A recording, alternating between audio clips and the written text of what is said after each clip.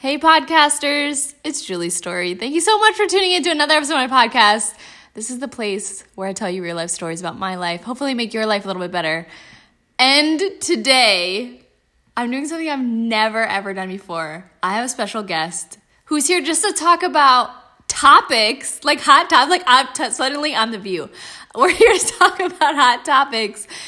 And my special guest is none other than Andre. You know him, you love him, it's Andre.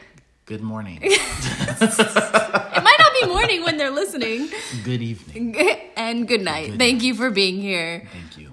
Farewell. I'm really excited to have you because we've talked about our love story, which, by the way, we're didn't having... finish. I know we're not done. We have special requests. People are on the edge of their seats waiting to hear the conclusion of our love story. Spoiler alert, we're not together. A conclusion. It's we're still together. And that's the end. And that's the end. Like, No, but like the final. Lucy is like itching like crazy right now. She needs to settle down. The final conclusion of our beginning story. Like I guess the conclusion of our dating life. We'll just call it that. Yeah, now we're married. Our love story before we got married. So we're not gonna do that today. We're gonna have you guys wait a little bit longer. We'll get there, but today we're gonna be talking about. We gotta get the story straight. Anyway, we're talking about a couple different things today. And like Andre came in as the kite string. He needed a list of things we're going to talk about. No. Not a single time did I ever write out a list of things that I'm talking about on my pod. Like it just isn't something I do. I know. Yes, I know. It's Going okay. in. It's okay, kite string. So I have papers here. Today we're talking about some stuff that we talk about all the time. Like yesterday we sat down at our kitchen table and we like talked for how long did we just sit and like talk? It was We sat and talked for like 3 hours, but then we talked when we left the house for about 2 hours more. yeah. It was a lot of talking. We spend a lot of time talking in our relationship. And you had mentioned by the end of the day that that's not something you normally hear No. that couples do. No, I don't hear about it. Not saying that it doesn't happen, but I don't really hear about couples ever spending time and just conversing with each other. And they probably don't like the next day talk about what they talked about on a podcast either. So there's that. So we're going to be talking about this concept that I've been hitting on my podcast a lot, this idea of like producing versus performing. And there's like so many different layers to this, but I really want to have you in on this conversation because you bring not only like your experience as a man and just your own journey into it, but just a different perspective in your own story and your own journey. Mm-hmm. That's one of the things that we talked about yesterday was this journey of 2018, which I just thought about, by the way. Mm-hmm. You had said that 2018 for you was, tell me how you described it. Like, it was your rest. Yeah, it's been my rest year. Like your Noah rest year. Yeah, I got the word Noah. It popped up quite often, and I asked.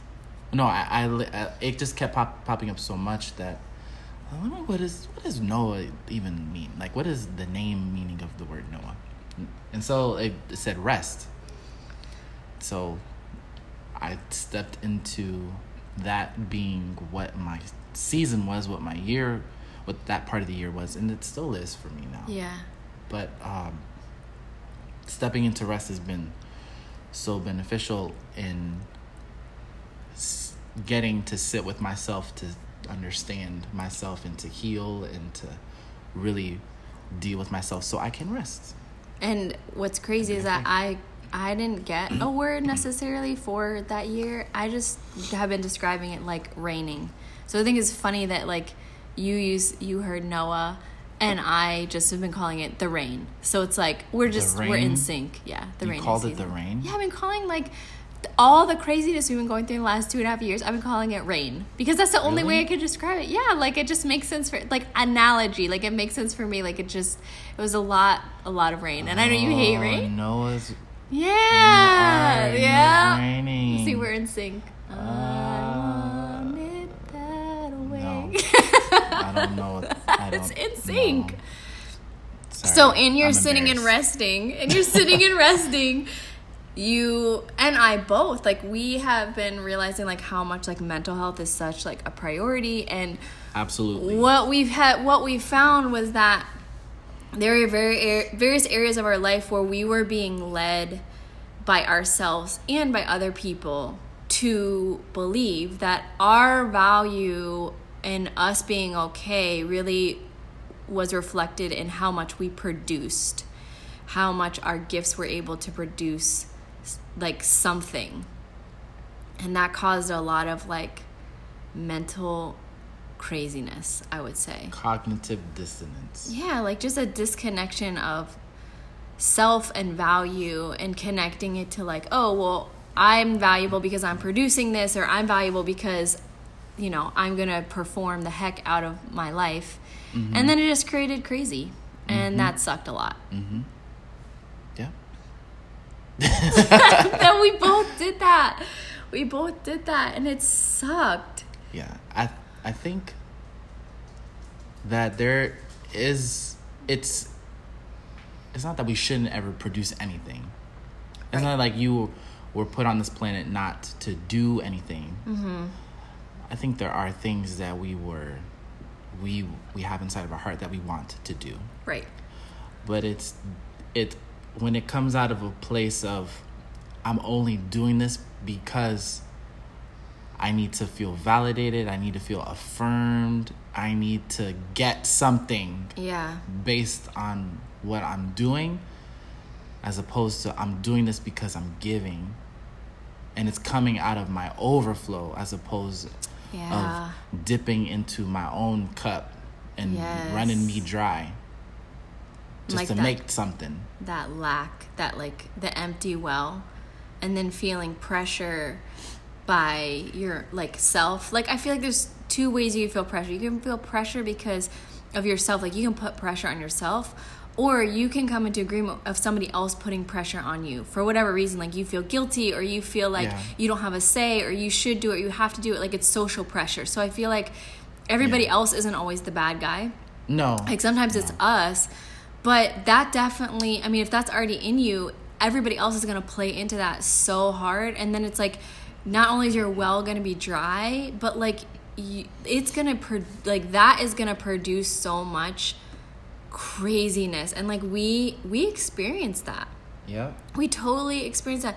We experienced it so hard that, I mean, I got to a place in my life where I was striving so much, and, like, no matter what I did, it felt like it was gonna fail, and no matter what I did, it just felt like a hamster wheel, and that felt like so frustrating. And it wasn't because, like, it was the devil. It was because, like, I wasn't taking my own mental space and my own mental health seriously. And, like, even though I thought that I was, like, I was so busy doing. And I think that's what performance produces. Like, you get so busy doing that you stop being.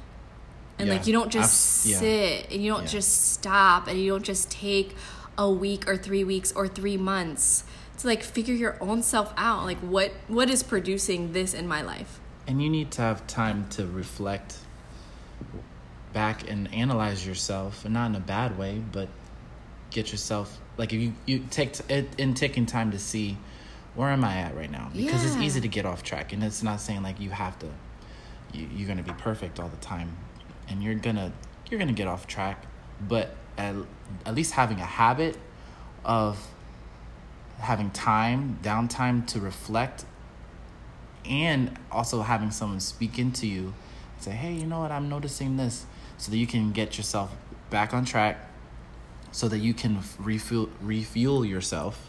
Yes. There was we watched this last year. Yeah, what was it? It was a video of Iyanla Vanzant with Oprah. Iyanla's amazing. Like, Iyanla needs to fix everybody's life. She's awesome. This is What'd she say? But she said she was talking about treating, how do you treat yourself in like service and servicing people, helping people out and stuff like that. That's good. they were talking about putting yourself first. Right. And so Oprah said, so it's not selfish to put yourself first. And Iyanla said, no, it's self-full. It's self-full to be first, to be as good as possible to you, to take care of you, keeping you whole and healthy. That doesn't mean you disregard everything and everyone, but you want to come with your cup full. Right. And what comes out of the cup is for everybody else, and what's in the cup is for me. But I've got to keep my cup full. That's so good. It was so good because it's like you have to be able to take time for yourself. Mm-hmm. So producing is not wrong, but it's just the mindset, the heart posture of how you are going about producing. Yes. And here's the thing is that most people are not going to fight to protect your cup and your overflow. Most people are not, even leaders, like even amazing, extraordinary leaders who are leaders, like people that love you. Yeah, they're not really, because it's not their responsibility. And if they are not aware of that in their life, if they don't understand that concept in their own life, they sure as heck are not going to be looking out for you and saying, I want to make sure that you're good. How is your mental health? How's your mental space? I want to make sure that you're flowing in your best possible self. I need help with this. Does this fit your gifts? Does this fit your timeline? Does this fit your family right now? I can't even think of one time that somebody has come into my life and made a request of my gifts and checked in with, is this a good time for you? Is this a good time for your mental space? Is this a good time for your family? Is this a good time for you as a mother? Like, I can't even think of that. That's another level of how, like, if you love somebody and you care for them, that is how you care. That is a way that you can care, is by checking in with them like that. That's care. Yeah. It's not, so it has nothing to do about anything they're doing. It may come to your attention because they're not doing something that you want them to do. Mm-hmm. But position your heart and saying, no, I love this person. I really care for this person. I want to know if they're actually okay. Right. I remember social media often gets a bad rap, but it has been, for me, this season has been amazing. It's been a tool to help heal. That's good. And I came across a tweet, and I wish I remember who said it. I don't even remember who it was. But the idea was, on the flip side of somebody who is having a bad day, somebody who's struggling with something, and they feel like they want to share it with somebody they trust, somebody that's safe and that they care about, instead of being that person that vomits all over the place, all of their issues. Right. Taking time, and even you as a person who's struggling with something, caring for the person that you trust and saying, hey, where are you right now? Are you in the mental space right now for me to share some really deep things with you? Like that that's a high level of care being communicated, and saying like, I care about you as a person because you might be having a bad day, and it wouldn't help you if I'm sharing all about my stuff, and that's okay.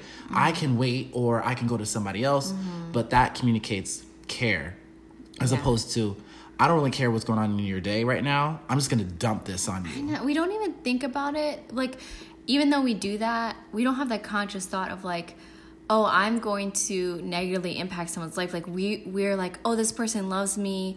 I feel like women especially do this because we're like, we have these open like texts with like all these like our babes are like all in this like group text. So like when it's a moment where it's like, oh my gosh, I need to talk to someone, that's so wise, like check in like, hey, I'm having a moment. Is it okay if I share this with you right now?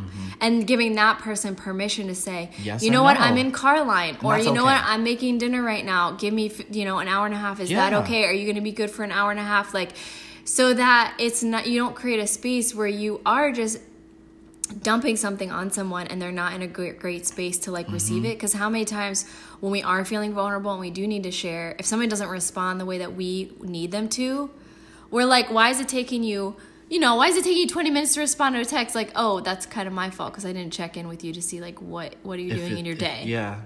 Does fit like it's just a little thing. It's such a big but thing. Like it can communicate care, and it's just a habit. Like I I just started implementing that. I know you just told me about this last week, and I was like, this is amazing. Because I did it with a friend too, and it actually helped. Good. And he was just like, yeah, we're good. Because then it creates a safe place for you that you know this person is ready for me to be vulnerable, and like it creates an even deeper connection because you have that safety and that transparency, and it gives somebody else an opportunity to say, listen, like, it's just not a good time right now, like, and that's okay. Yeah, like, releases them from feeling like, oh, I need to be there. And, like, again, going back to, like, performance and going back to, like, feeling that social pressure, it gives that person, like, a release from that social pressure. And when you had said that to me, I thought about how when you do need to have a hard conversation with someone else, like maybe it's not about, oh, my day was terrible and I need to vent, but like when you need to have a heart-to-heart with somebody and you need to build boundaries, checking in with that person saying, I need to have a conversation with you and I want to make sure that you're in a place that you're going to be able to receive the things that we need to talk about to build our connection. Is it a good time for you to do that? And then checking in with them and giving them space to say, it's been a rough month. Can we put this on hold or whatever it is? But keeping in mind the point is to build that connection, and the point is to build safety and transparency inside that connection. So I think those two questions are really good. Another thing that we talked about yesterday that's just like, we realized that we were not taught this as kids, and it's so important, and we're doing this with our children, but like, we no longer look at our children's behavior and address the behavior, like in general. Like sometimes we do because they're kids and, you know, obviously just social development and mental development, we're addressing the behavior. But there's always a deep-seated reason why people make the decisions that they do, and that includes kids. And we came across a situation with our kids where there was a dynamic happening between them. And we had addressed it so many times. Like, we had had the same conversation probably 500,000 times. And, like, the behaviors weren't changing. And we did everything that we knew how to do. Like, we approached it different angles. We implemented different consequences. We became more aware of them. And it wasn't changing. And it wasn't until last weekend that you helped uncover this deep-seated reason why this behavior was present. And it was like, as soon as that connected, it was like, oh my gosh, this is where this is coming from. And the behavior was coming from nowhere near what we thought it was. I mean, it was like, no wonder this behavior has never gotten changed, because there was a trauma that happened that created the behavior. When I say trauma, like, it sounds so dramatic, but it's something that has negatively impacted a person, and it can be big or small to somebody else, but to that person, it is impactful. Yes. And so the impact has been a negative thing, and it's not been processed and dealt with. It's like getting a cut that never got disinfected. Yeah, and just putting Band-Aids on it and like addressing the behavior so and it doesn't matter often. how big or small it is, it's a thing. It's there. And so we saw that trauma. We saw that. And well, you connected the dots of like, okay, this is where the trauma began, and then when we found the trauma, it was interesting because, you know, we're in the middle of the conversation, and it felt like I was like, why is this happening? And like things started clicking. Yeah. And I think asking questions it can help lead to some really good places. Oh my gosh. Yes. And so my favorite question is why. I love that question, why? Because there is always an answer. I may not always get the answer right away, and a lot of times I don't. But I love it when I get my answer. But there is always a why behind things. Yeah, behind what is going on. And I asked the question, and it was asked in a way that was. So you don't just ask why. You're asking questions that revolve around kind of why, but you're doing it with the details and context. Yeah. And then the answering, it was uncovered. But by the way, the answering was taking place within the context of safety. Yeah. And so within that context of safety, you know, vulnerability, transparency was able to be even there to admit to say, hey, you know, this is actually, yes, this did happen. Yeah, there was safety that felt, because it was like when traumas are being touched upon, it's like a sacred space, because there's a pain that's there. And like, even though as people we can get frustrated with each other's pain, because it's like, well, why are you doing that? Like, why can't you just, or whatever it is, because we're immature. About to get my preach on. But when we are addressing trauma in someone else's life, it's a really sacred space, and it has to be handled with such delicacy and patience and grace, because if a trauma is going to be represented in a heart like a wound, the infection around, like where the wound is, yes, there's a trauma, but even areas that touch the wound, there's also tenderness. And it doesn't just affect one area of the heart, like it affects multiple layers and multiple relationships, because we're so complex. So like, we can't just go in there like, all right, we're just gonna cut you open, like let's just remove the bullet. No. Like, no, it takes care. You have to have a discussion first, right? Like in a practical doctors, you have a discussion. Hey, we found the problem. Then you got to put a ton of like numbing, like morphine up in there. Like, you can't just go in there and start cutting, or else guess what happens? That person's going to be screaming. There'll be blood flying everywhere. Like, it's just going to be like crazy.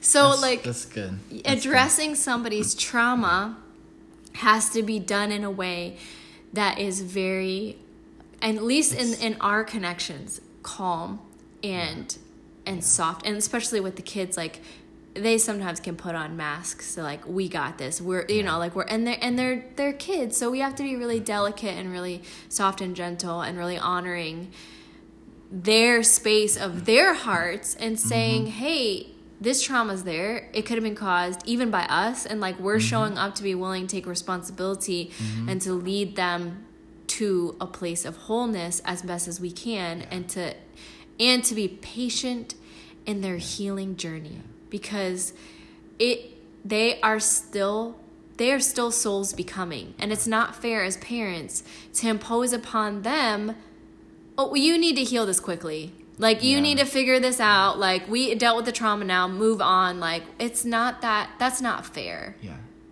It's not fair to them. I got two things. The first thing, Dr. Dan Allender, he said, when you enter into someone else's story, it is holy ground. I love that. And so that's so true. He says it's like the story in the Bible where Moses is encountering God, and it's holy ground, so he has to take off his shoes. It's like, what I was doing before, like, I gotta change. Like, I am now in the presence of something sacred and holy. So when somebody's sharing something, you can't just sit there with an attitude you don't face. Like. And honestly, it's like, true. And honestly, there might be things that people say that will hurt, and if it might be something that they're sharing, and it has to do about you and like your behavior towards them, and it may be offensive and you gotta fix your face while someone's talking. You gotta fix your face, because sometimes your face be telling the story of your thoughts. Okay. But like, even in those moments, like, it's holy. Like, even when it hurts to hear someone else's story, like, it's hurting you hearing it, it feels uncomfortable. Like, it's holy. So staying in that moment, being present, and allowing love to help you work through all of that. That's the first thing I would say. Good. And then the other thing I was going to say was, this only, like in our example, only worked with our kids because of their age. I'm a teacher of preschool students. This doesn't work with 4-year-olds? It does not work with, like, being able to verbalize. Like, children are still developing their verbal skills and communication. And if they have had traumatic experiences of some kind, it can impact parts of their brain. Like, and they cannot talk verbally and say, as a 4-year-old, yeah, the reason why I'm misbehaving right now is because last week my dad hit my mom, and I don't know how to deal with that. Like, they might not be able to say things like that. Let's talk about trauma for a second, because you're so right in that it has to be age appropriate, and like we can have these conversations with our kids in an age appropriate way as a 10 and 12. Like, even sometimes we want to go deeper than what we do. We don't, because their brains are literally not even developed to understand things. But one of the things that I want to hit on, that we hit on yesterday, that I was feeling as a mother, is that this idea of trauma, right? So when I hear the word trauma, I think of like the worst case bad scenarios. Like, I'm thinking the worst of the worst things that a human being could go through. But what I've realized is that the word trauma can be moments of disappointment that a child didn't process through fully. It could be a moment of misunderstanding. It could be things that just impacted their heart. And like, what I was processing yesterday as a mom is like, my kids are going through things. And like, I have spent my heart and soul being such a present mom. Like, from the beginning, I have just been there, and I have put in the work, and I have sat with them, and it's not work to nurture. It doesn't feel like work, but it is emotional energy to nurture at a certain level, right? So there's definitely levels of nurture. There's some parents that, you know, they have days or times in their life where like, I can't even deal with this, and like, there's sometimes that moms have moments like that. And like, that is normal. Like, it is normal to get to a point where you're like, you know what? I'm going to put this on pause for my own mental health. I'm going to go take a bath and put on The Bachelor. Like, there's nothing wrong with that. Like, there's nothing wrong with that. But I was like processing yesterday that when the kids go through really deep things, I feel awful. Like, I feel like I've done something wrong as a parent. Like, I process it like, well, I didn't do blank enough. And I can... Guilty? Guilty. That sounds like guilt. I don't know if it's... Yeah, probably like, it's just all that. It's just a cocktail of awful. Like, and it doesn't need to be there, but I think what we've realized is that getting it out in the open, in the light, helps to lessen the belief and lessen the lies, because I can say it out loud, and I can look at myself as a mother, and I'm so proud of myself as a mother. But then I get to moments like yesterday where I feel like, gosh, they're going through all these things, and I've spent so much time trying to sow seeds of love in these areas, and still they're struggling, they're wrestling, they're in journey, they're in the middle of their story, and I take it like it's my fault. And it's like not my fault at all. And it's like, it doesn't feel like that in the moment of processing it. The things that occurred, is for clarifying purposes, like, it wasn't directly from you, the hard things that they're having, because that's life, that's a thing. and they're stepping into puberty, and there's other, like, I am not the only thing in the kid's life. Like, they have other things that are going on in their life, and they always will.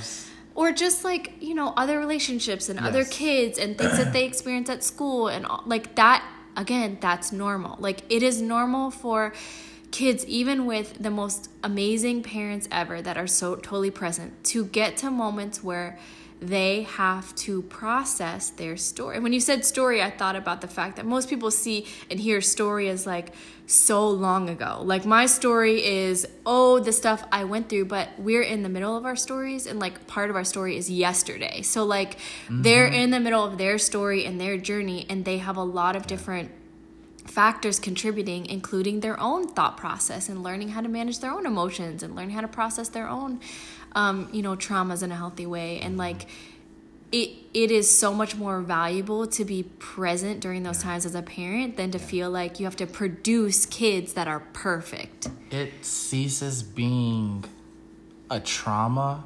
Like, trauma goes back to it being an unprocessed thing.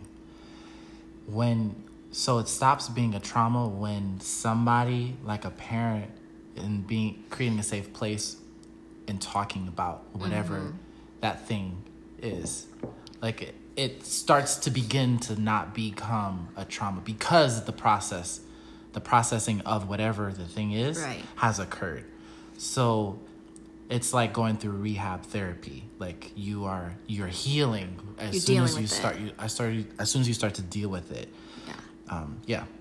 That's really. So let's talk about like creating a safe place for people to process in front of you. Like that is such an extraordinary thing in people's journeys, especially I feel like in kids' lives hard. As you're raising kids. It's not easy. It sounds really easy to say, like, oh yeah, we should have a safe place. It's a journey for sure. That is definitely a journey. Yeah, it's definitely a journey to feel like you are safe. I don't know, for me, like as an adult, like it's felt, I've had relationships with lots of people, but because of my own experiences, I'm like, I don't know if I'm actually safe. Right. Yeah. I don't know if I'm actually safe. So it's going to take a lot of time for me to feel like, okay, I think I can trust you with this part. I think I can be vulnerable here and transparent. I think one of the things that keeps families from producing a safe place is an unrealistic expectation of that performance mentality on children. And again, like sometimes as moms, we can connect our children's behavior back to us. I mean, I was just talking about like my children behave like this, so people are going to think X, Y, and Z about me. How many times? That's real as a parent. How many times, like real. When your kids are little in the grocery store, you're just like, please don't have a freak out moment because I don't want to be judged by moms. That's real. That is real stuff that happens that nobody talks about.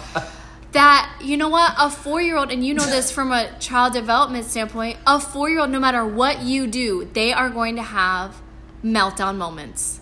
Yeah. Because they're learning, what are they learning during that time in their life that they like? I just had a memory.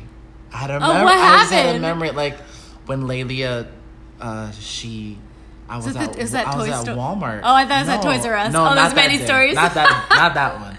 But I was at Walmart and she misunderstood something. It was just she misunderstood something and she got upset about it.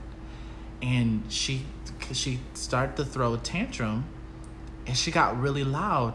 And I was like, you are not going to get loud in front of people, like, because they're going to you're going to make them think that I'm doing something to you, parent. That I'm bad. Like, no, you just misunderstood something. Like, it wasn't that big of a deal, but like, I was like, you better lower your voice. Like, why are you yelling? Let's talk about that for a second.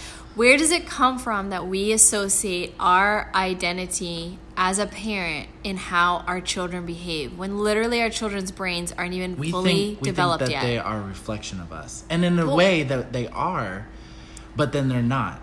They're not fully a reflection. But we don't talk about it like that. We think the good, the bad, the ugly, everything is a reflection of us. Yeah. Everything is a reflection of our parenting. So we want them to be perfect.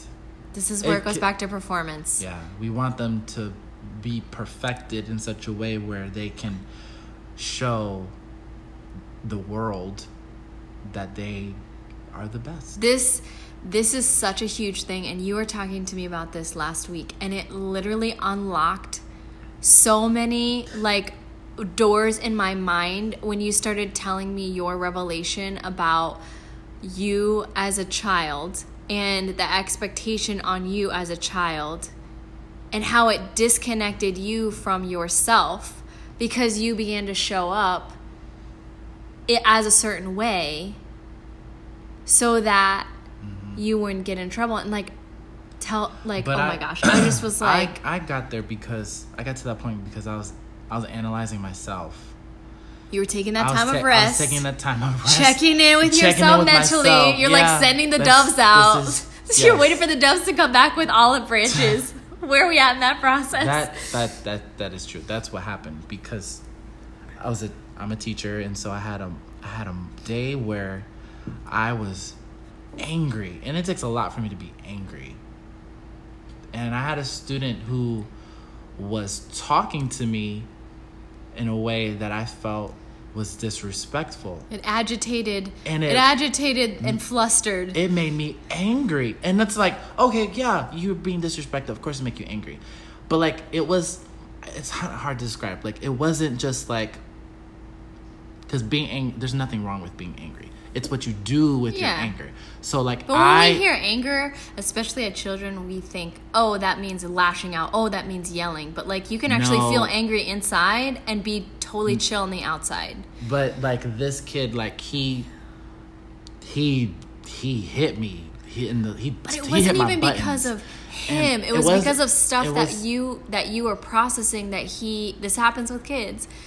They reveal to us areas that we need to address, because it wasn't his fault. No, well, he had his own thing. But I came home and I was just like, why? Like, I did the work. Well, what I was doing is I started realizing a pattern. The anger that would happen when I felt disrespected, and disrespect looked like a certain type of way.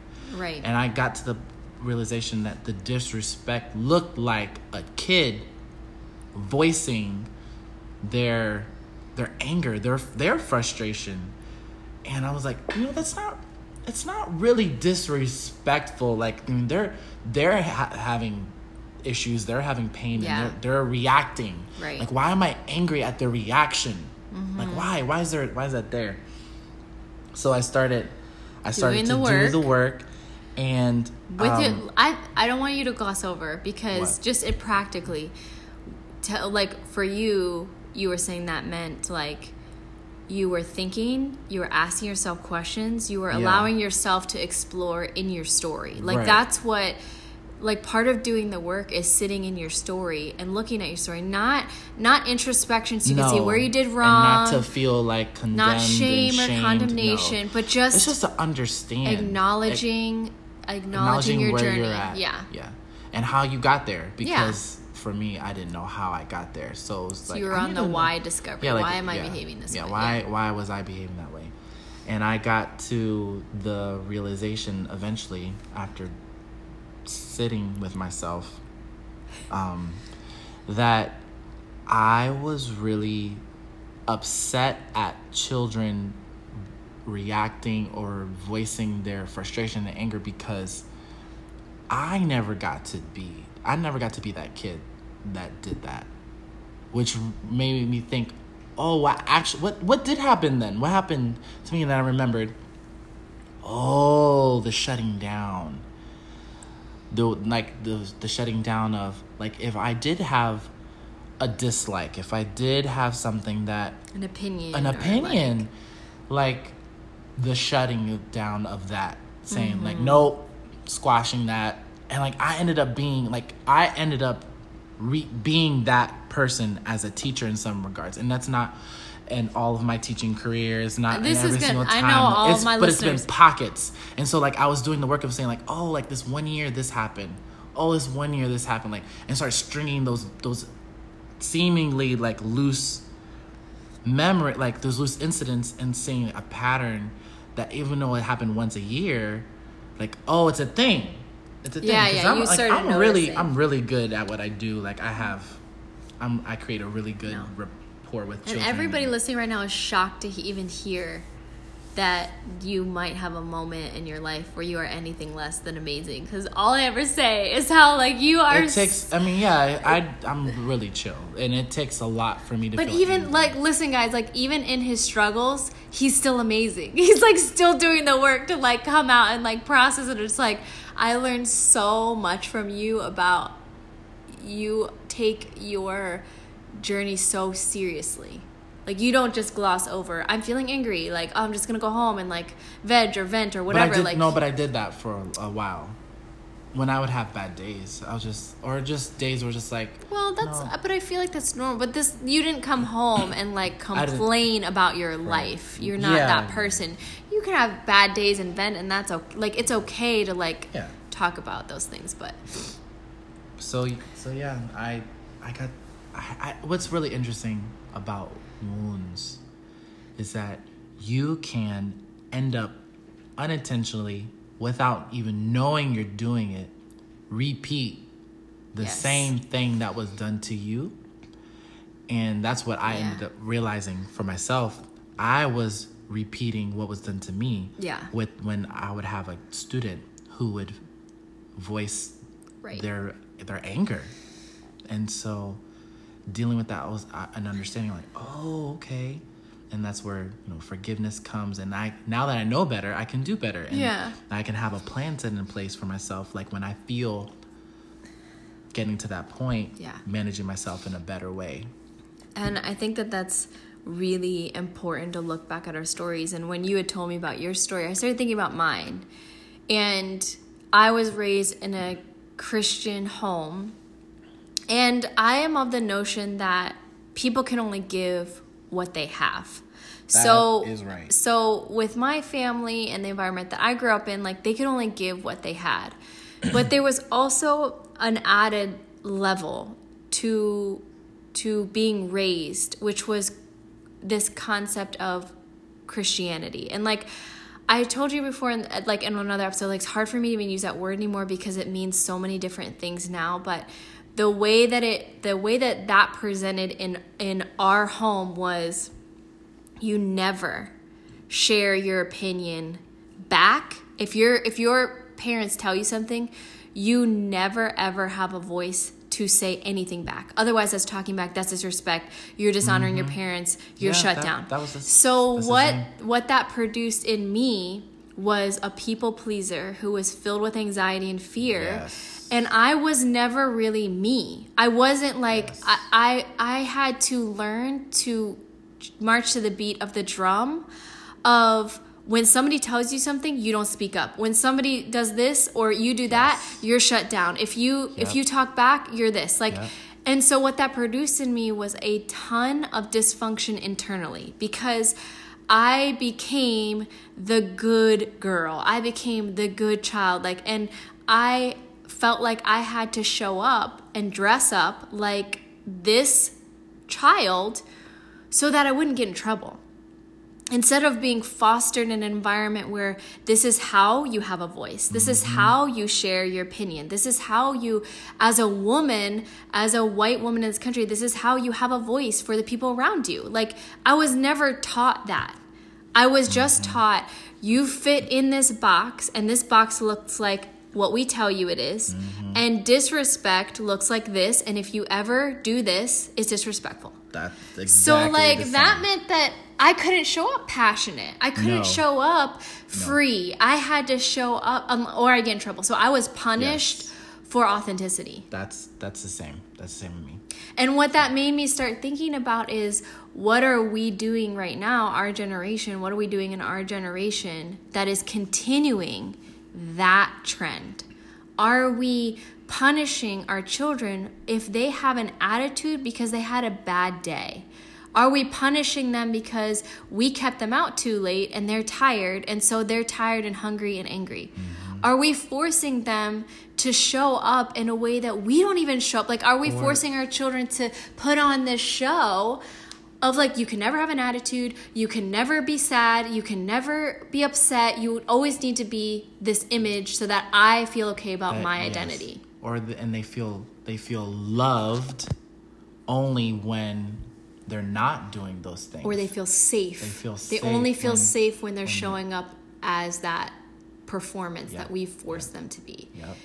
That is such, like, as soon as we had that conversation, I was like, oh my gosh. Yeah. And then I went to the kids' awards ceremony for honors. Yeah. And principals list and honors. So kids that do well academically get, ribbons in front of the whole school, and they do it every quarter.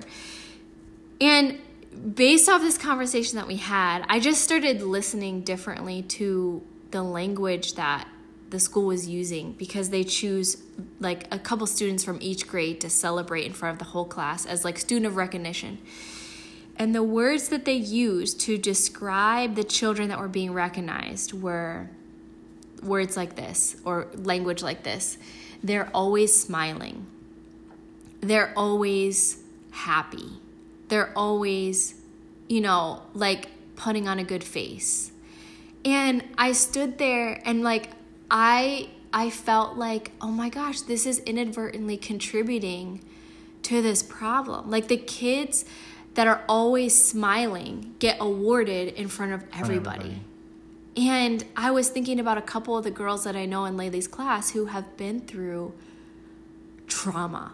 Like, I'm talking about parents died, best friends died. Like, what about those kids? What about those girls? What about those, boys? Like, what about who are struggling? But don't smile. They're not smiling, but you know what? They're standing up for their best friend. They're not smiling, but you know what? They're not sitting alone at lunch anymore because they found one. Like, why aren't we celebrating the strength of children instead of like, oh, well, you're just going to show up and smile? Like, and I get that I get what they're wanting to do. They're wanting to celebrate kids that are managing themselves and like that are trying to be present. And I get that that's what they're trying to do, but they're inadvertently communicating, if you fit in this box, you get celebrated.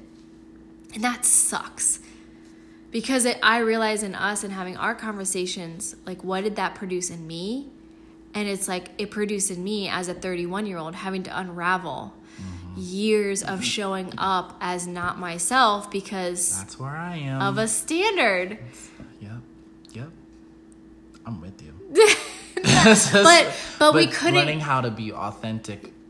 Like, oh, that sounds good. Like, being authentic, but realizing how you got to be inauthentic.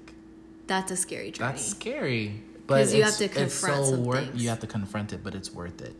Yeah, it's worth it. You'll find, like, you'll find you underneath all of that stuff. You'll find you, and it'll fit so much better. Yeah, you'll feel so much more like at peace. So much lighter. You'll be at peace. It's just, it's worth it. That is not something that we as a culture and society in America have done a great job celebrating. Like, we celebrate people that are showing up in a certain way instead of celebrating people that are just showing up. Like, sometimes for people, showing up is getting out of bed and showering because that's where they're at in their journey. And like, it feels like we have not done a great job of like inspiring authenticity in each other. And like, that's where the flip side of social media comes in, is like, you can have somebody who has been suffering for years and nobody would ever know because their social media looks a certain way because they did that on purpose to present a performance. Yeah. And all of that performing is hurting all of us, every single one of us, because performing perpetuates performance, and freedom always gives birth to freedom. And so fostering freedom is a really intentional, specific, and emotionally present thing. Like, I never want anyone. It's a journey. Yeah, I don't want anyone to show up in my life that they feel like they have to put on a show. I want to inspire them to feel like they don't have to do anything. They can just be in the middle of their story. Oh my gosh, all this stuff, like, it's good. It is. It's really good because as we hear each other's stories and each other's journeys, we're able to connect the dots in our own. And like, had I not heard you talk about, like, had you not been present in the middle of your anger and shown up to do the work with yourself and realize that you were feeling angry because this kid was able to express himself as a child and you were never allowed to do that, and connecting those pieces, and then you sharing that story with me allowed me to look back on my life and consider, oh my gosh, like, I was actually not intentionally, but I was fostered to perform. I was raised to perform. I was validated in my performance, always, by grades, by cleaning, by all these other elements. Like, I was always validated at what I could produce. Even with my art and my gifting and my creativity, it was all about production. It wasn't just about being and self-discovery and self-journey. And it's not to shame or condemn anyone. It's just to realize this is what happened in my story. Yes. So in my story, I now can take dominion in that area and move forward differently. I don't have. I can blame the past for how authentic I'm showing up in my story now, and I can blame it intelligently with no unforgiveness, but just fully embracing like, yeah, this is my journey. Okay, so now how am I going to show up different in my kids' lives and our life together? So thanks for having a conversation with me. You're welcome. I'm so glad that we're able to do this together, and I'm so glad we get to have you the bill later. Oh yeah. I always say, like, in the middle of these conversations, I'm like, we just need to turn on the podcast and let people listen to us, because we talk like this. It's so, I don't know, like, it's so energizing and it's so deep, and it is those conversations that I wish I could have stumbled across a conversation like this like a year ago or like 2 years ago, but I probably wouldn't have been ready. I probably would have been like, what's this? Thank you for coming. You're welcome. Appreciate you being here. I'll see you later. Yeah. Thanks so much for listening. Please send me a message and let me know what you thought. What was your favorite part? Like, if there's anything that you just have like really stood out to you, let me know. All right. I'll talk to you later. Bye. Okay. All right. Bye. Bye.